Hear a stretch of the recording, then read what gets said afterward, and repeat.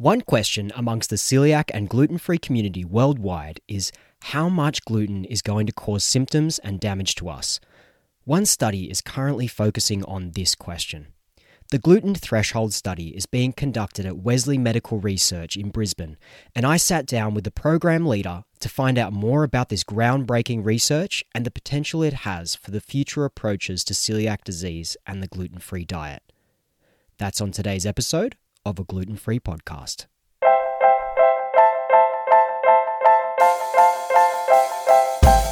Hey, welcome to A Gluten-Free Podcast, the show where we'll be exploring all things gluten-free. I'm your host, Ben. Whether you have celiac disease like me, you're gluten-free for other reasons, or you just want to learn more about the gluten-free diet, then this podcast is for you. Let's get into it. Hello and welcome to A Gluten-Free Podcast. This is a weekly show where I talk to people about what they're doing in the gluten-free community, and I also share my own story of having celiac disease and being gluten-free. Before we get into the episode today, I would, as always, like to acknowledge the land on which I'm currently recording this episode on right now, and where my family and I have the absolute privilege to live on this beautiful land. This was, and always will be Gundungurra country. And the Gundungurra people are the true custodians of this land. I would like to pay my respect to their elders, past, present, and emerging, and acknowledge the stories, traditions, and living cultures of all Aboriginal and Torres Strait Islander people. Also to add, I am not a health professional in any way. I always get asked this, but I'm not an expert in any medical field. So anytime you hear anything on this podcast related to health or diet, please always remember to seek out your own personal medical advice when it comes to doing anything to your health or your diet, because what works for me and my guests on this show may not work for you at all. So please always remember to do that. Okay, let's get into the episode today. My guest on today's episode is Associate Professor and Gastroenterologist James Daveson. James is Program Leader for the Gluten Threshold Study being conducted at Wesley Medical Research in Brisbane, Australia. We'll talk about the potential findings of the study, who is eligible to be involved, and plans for future celiac disease research. All right, James, thanks so much for joining me here today on the podcast. Yeah, pleasure, Ben. Great to be here. Thanks for doing it. Penny Dellisberger, the Health Advocacy Officer at Celiac Australia, was recently chatting with me on the podcast about the gluten threshold study that's being conducted there at Wesley Medical Research Centre in Brisbane. Can you share a little bit about your role there and how you got involved with the study? Yes. So I've been involved in clinical studies in celiac disease now for probably 15 years in Queensland. Right. And we've done those at various institutions, mainly in southeast Queensland. And with one of the last ones that I did, trying to marry up my clinical work with a research institute and putting them together, made a lot more sense for me in terms of time management. And so I came to be involved with Wesley Research Institute, which sits at the Wesley Hospital. And over the last 5 to 6 years, we've been putting together and trying to develop a research program at Wesley. The microgluten challenge study that we're doing now is something myself and others have been thinking about for quite a long time, probably the best part of a decade, actually. But over the last 2 years, we've managed to put that together as a study as well, which we're now doing at Wesley Research Institute. It sounds really interesting, and a decade in the works. That's amazing. Can you explain a little bit more about the study and what it's about? Well, one of the questions we often get in the clinic is how much gluten is dangerous to me. So if I'm on a really strict gluten-free diet, what happens if I ingest gluten, or is a little bit okay? And so when we try to answer that question, we have to look at previous studies. And the main study that tried to address safe levels of gluten intake was from Italy, probably 15 to 20 years ago now. Wow. Yeah, it surprises most people to think or understand that there isn't a great deal of literature on what are safe levels of gluten intake for people with celiac disease. And then Celiac Australia commissioned a Cochrane review several years ago, which suggested we do need more information on what safe levels of gluten intake are for people with celiac disease. The study that I'm referring to, what it did, it had about 39 people with celiac disease. And what they did is they said, right, over 3 months, we're going to give those 39 people different amounts of gluten. So 13 of them got 50 milligrams of gluten a day, 13 of them got 10 milligrams of gluten a day, and the rest got a placebo. So not big numbers. And what they found is that everyone in the 50 milligram group deteriorated. Most people in the 10 milligram group seemed to be okay, but someone pulled out because they became sick, and not everyone's biopsies pre and post the gluten challenge remained normal. Does that make sense? Yeah, yeah. In that 3 months, they did a biopsy of the small bowel before they started taking the gluten challenge and a biopsy at the end. But on the basis of that, it was, and this is where countries diverge, they said, right, well, 50 milligrams a day seems unsafe, but 10 milligrams a day seems safe for most. So when we eat gluten, we don't go out and eat 10 milligrams of gluten. We might eat gluten-free foods. So to determine how much gluten is in what you're eating, we have this thing called parts per million. So the US and the United States and Europe, on the basis largely of that study, said, right, well, we're going to allow 20 parts per million of gluten in our gluten-free foods. Yeah. So if you have a kilogram of gluten-free food in those countries, you're really eating 20 milligrams of gluten, which is less than 50, but above 10.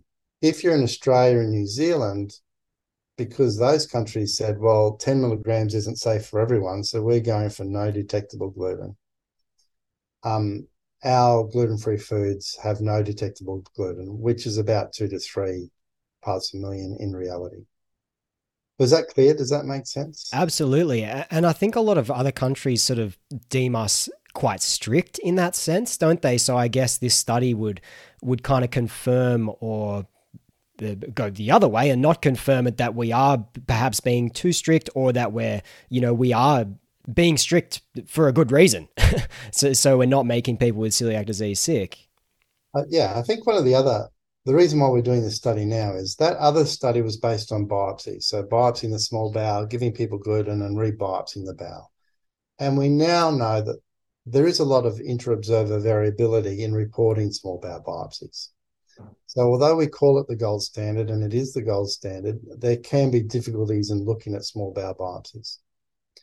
What we found over the last 3 to 4 years is that if someone has celiac disease and they're on a strict gluten-free diet, if we give them a gluten challenge of a one-off dose of gluten, around 2 to 4 hours later, they will release an inflammatory marker in their blood. It's called a cytokine, but it goes up. We didn't know about that before.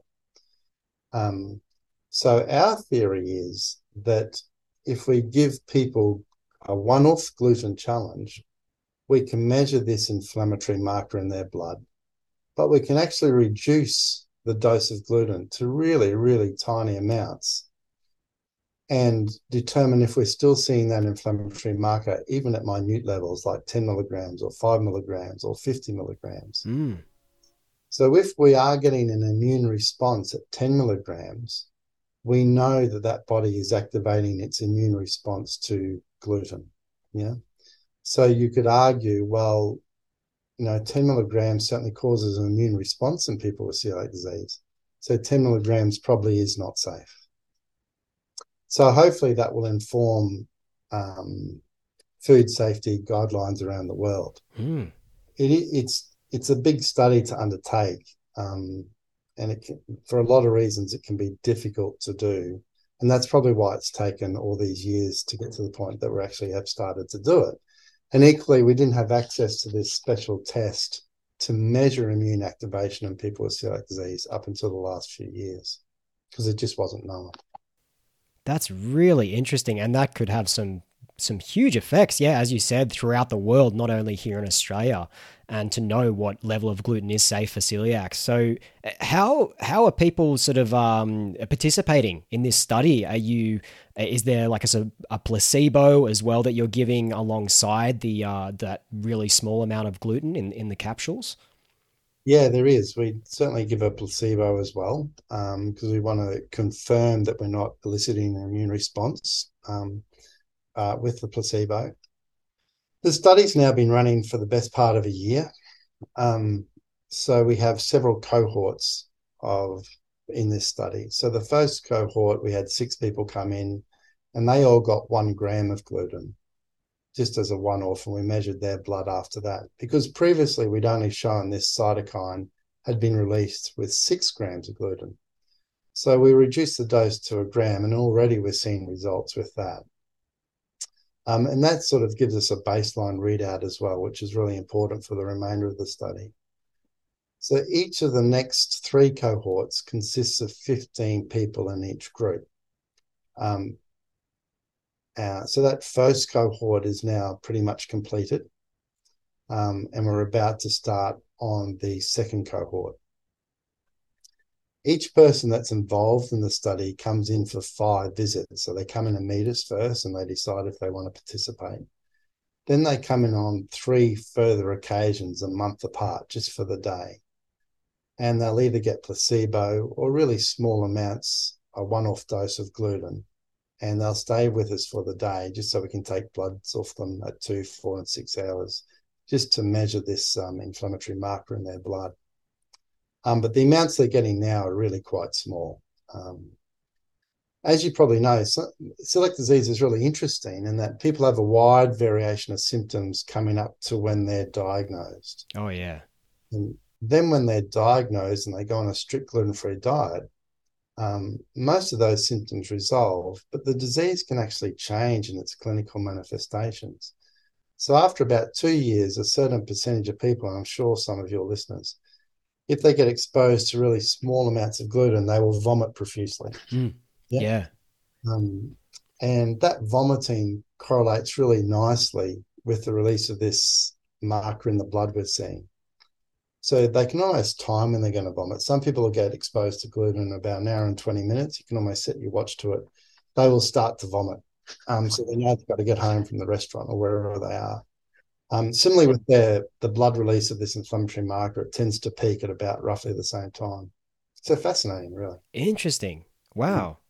Yeah, because I know that there are a lot of different symptoms that people present even before diagnosis, but after diagnosis, if they have ingested gluten, the symptoms can totally vary. And I guess some people can even be asymptomatic, and that's why it's hard to, to diagnose in the first place. But well done on those participants too. I take my hat off to them to actually be involved with this study. I know that it'll have some really interesting outcomes and learning about what is a safe amount of gluten for us to ingest. Are there any more research studies planned in celiac disease and the gluten-free diet in the future with Wesley Medical, or are you focusing on this one for now and just seeing where it goes? Yeah, we've got quite a few studies in the pipeline. So we're currently at least 3 other studies. One's with a novel therapeutic. So there's a lot of people out there developing new therapies for celiac disease, and they will approach us to be involved with that.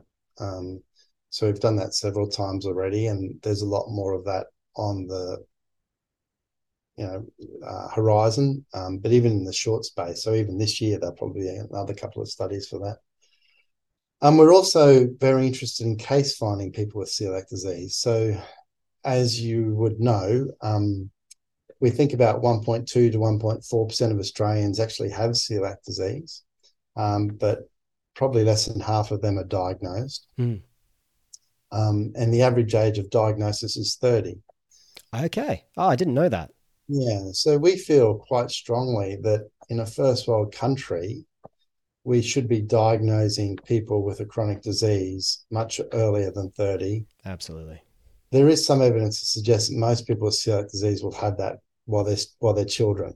If we can pick these kids up early, then they'll probably do much better. They'll develop less complications. Their teeth will probably be fine. They'll probably be able to go to school and concentrate and do well at school. Um, so a lot of good reasons to diagnose people early, and we're very interested in that. So one study we've got up running at the moment, which is not open for recruitment to the general population, and you'll understand why, is trying to determine the number of kids who have enamel hypoplasia, so where they don't put enough enamel on their teeth, who actually have celiac disease. Mm.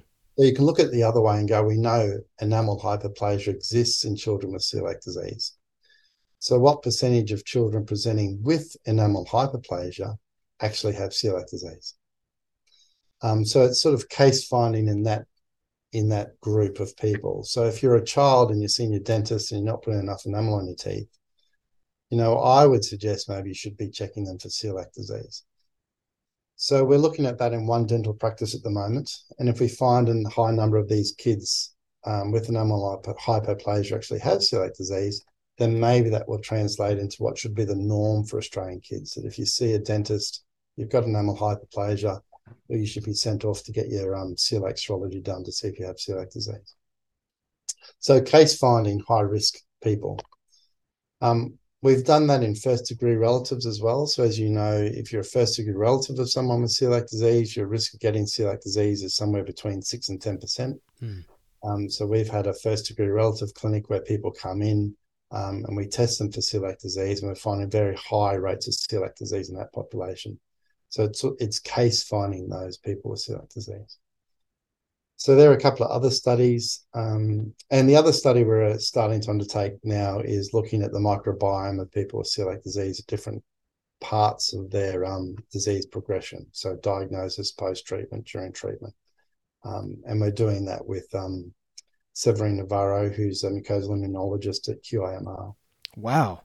Yeah, that's a lot happening. That's really interesting, and I'm so glad that all that research is happening at the moment. And the gut microbiome is definitely a new field that we're only just finding out about, I guess, and the gut brain axis, and especially kids with celiac disease. As you said, if we can catch it early, I know that Celiac Australia's Celiac Awareness Week in March is going to be focusing on children with celiac disease. So, such an important area to study and to get more kids diagnosed. So coming back to this current study, the gluten threshold study, you're in the process of.